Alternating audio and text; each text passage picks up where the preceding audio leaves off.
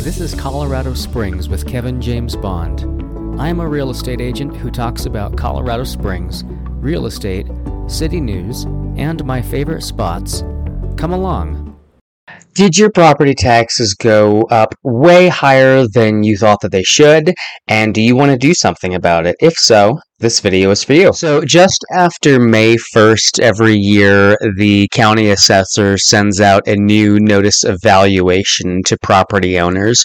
So this year we got, shortly after May 1st, everybody got their new property notice of valuation. So with property taxes going up, a lot of people are starting to question if their properties are actually worth however much more it is. For El Paso County, it's supposed to be 44%. Mine was a little over 45% of an increase for our personal property taxes. Now, we don't live in a special taxing district, so our house was built in the 90s, so we don't have the additional taxes to pay for the infrastructure to build out that neighborhood, so your taxes might be more than that.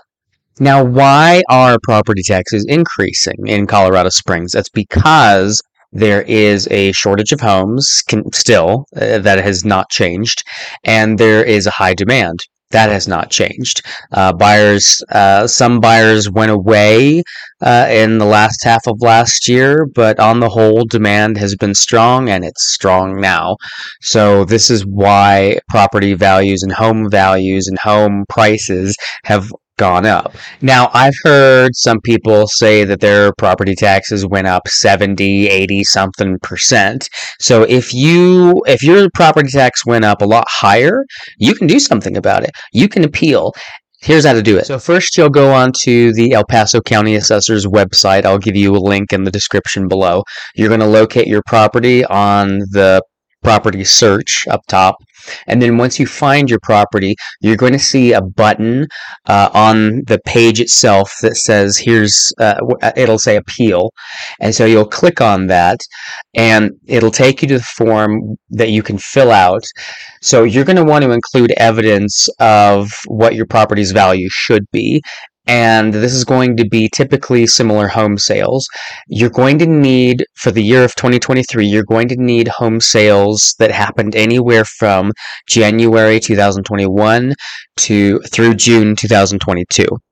That's an 18-month period. The Colorado statute, it's 39-1-104, in parentheses 12.3a, states the data gathering period used to estimate the value of property for 2023 and 2024 shall be the 18-month period running from January 1st, 2021 through June 30th, 2022. Only properties having sold within this 18-month time frame may be used as comparable sales when estimating market value.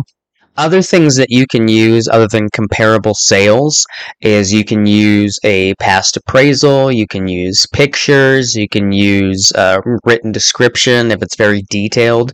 For the most part, it's going to be comparable sales in that time frame. Now, if you need help finding comparable sales, just ask me and I'll help you do it. I work in the Colorado Springs, Denver, Pueblo area, so that's what I have access to as far as data goes. So if you live in that area and you're wanting to appeal your property's new assessment value, just let me know and I'll look up some comparable sales for you. Now, you've got until June 8th. June 8th is the last day that you have to file an appeal for your property's new assessment value. So get working on it. And if you have any questions, drop a comment below. My name is Kevin James Bond with RE/MAX Real Estate Group. Happy to answer any questions that you have. Thank you so much for listening. This has been Kevin James Bond with RE/MAX Real Estate Group. If you liked this podcast, please give it a like and a subscribe. Have a sunshine day.